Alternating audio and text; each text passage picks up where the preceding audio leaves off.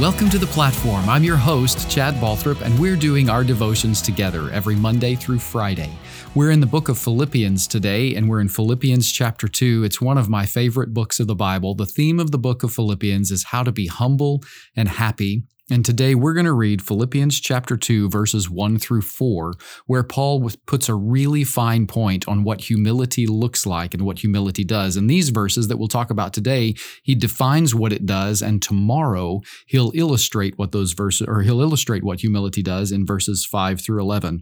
Today we're going to read Philippians chapter 2, verses 1 through 4. Here's what it says.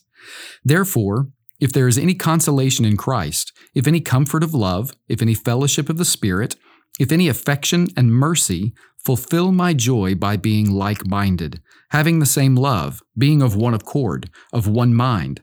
Let nothing be done through selfish ambition or conceit, but in lowliness of mind let each esteem others better than himself. Let each of you look out not only for his own interests, but also for the interests of others. I think this passage is really interesting. It's Philippians chapter 2, verses 1 through 4, and it really highlights what humility looks like. You know, for a long time, we've had these various definitions of humility. I've heard someone say that humility is not thinking highly of yourself, and it's not thinking lowly of yourself. True humility is not thinking of yourself at all.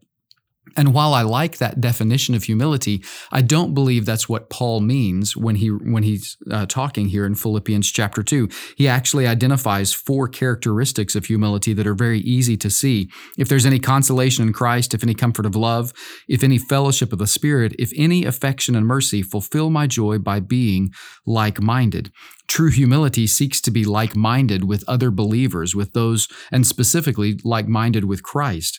And then having the same love, that we would think like Christ, that we would love like Christ, and then being of one accord, that we would be together in the way we think, in the way we love, in the way we act, and in the way we choose, and then of one mind, having like-minded, having the same love, being of one accord, of one mind. And then verse 3 says, this attitude, this idea that I'm going to strive, I'm going to work hard to be like-minded, to be loving, to be of one accord with the people around me, specifically with Christ first, and then with those God brings into my life. Well, that becomes the actions of verse 3 and 4. Let nothing be done through selfish ambition or conceit, but in lowliness of mind, let each esteem others better than himself. You know, back in Paul's day, the word humility wasn't really used the way we use it today. Jesus on the cross at Calvary really redefined what humility is. Before the cross, humility was really humiliation, and it's said most easily like this: you bow before the king because the king can have you killed. That's not true humility, that's humiliation. What Paul is saying here is he's expanding on the idea of what genuine humility looks like. Let nothing be done through selfish ambition or conceit, but in lowliness of mind let each esteem others better than himself. That word esteem is important. It means that you've actually taken an honest assessment of what you're capable of. It doesn't mean that you think highly of yourself or lowly of yourself. It means that you have an honest assessment of what you're able to do, what you have, who you are.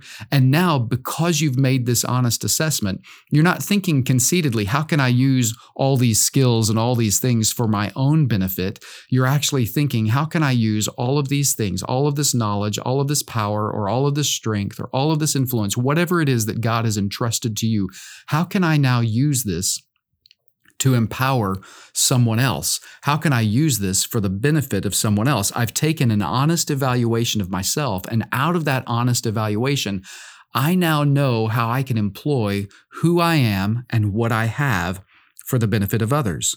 Let nothing be done through selfish ambition or conceit, but in lowliness of mind let each esteem others better than himself. Verse 4, let each of you look out not only for his own interests, but also for the interest of others.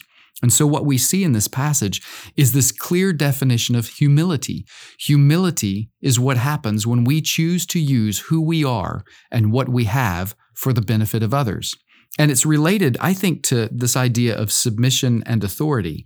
I just believe that, well, Scripture has demonstrated that every conversation about authority that happened between the disciples and Jesus never really turned out well for the disciples. Hey, Jesus, why don't you leave me in charge? Hey, why don't you bless me more than them? Hey, why don't you let me sit at your right hand and let them sit, somewhere else?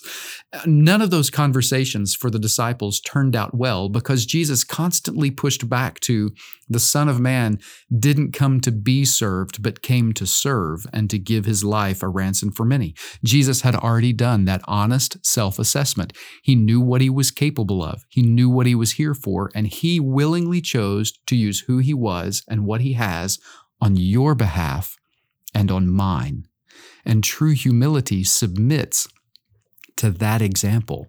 True humility follows in his footsteps and says, I'm not going to be so concerned with authority. I'm not going to be so concerned with being in charge or getting my way or making certain that I'm number one or that I'm on top. You know what I'm going to be concerned with?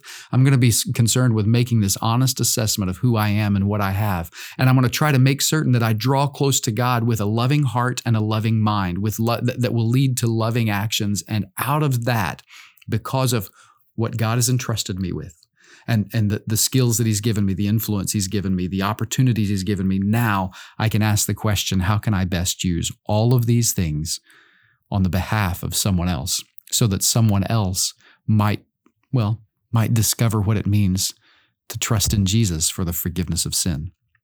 And so let's take a moment to pray that back to our Heavenly Father.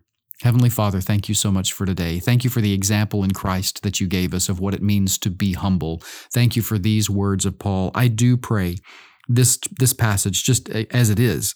Father, if there is any consolation in Christ, if there's any comfort of love, if there is any fellowship of the Spirit, if there's any affection and mercy, I pray that we would fulfill your joy by being like-minded, that we would have as believers the same love, that we would be of one accord and of one mind, and that every time there's an opportunity for us to choose, I pray that nothing would be done through selfish ambition or conceit, but in lowliness of mind, we would take an honest evaluation of ourselves. And out of that honest evaluation, that we would use who we are and what we have for the benefit of others. I pray that we would look out not only for our own interests, but also for the interest of others. We love you, Father. Help us to become the people that you want us to be today. We love you. In Jesus' name we pray. Amen. Well, thank you so much for listening today. I hope that you'll subscribe to this podcast so that you can catch future episodes, that you'll like it, that you'll share it, and you'll comment on it so that we can connect with other people. And I also hope that you'll check out A Follower of One. It's a sister podcast, and it's available everywhere podcasts are found. Thanks for tuning in. We'll see you next time on The Platform.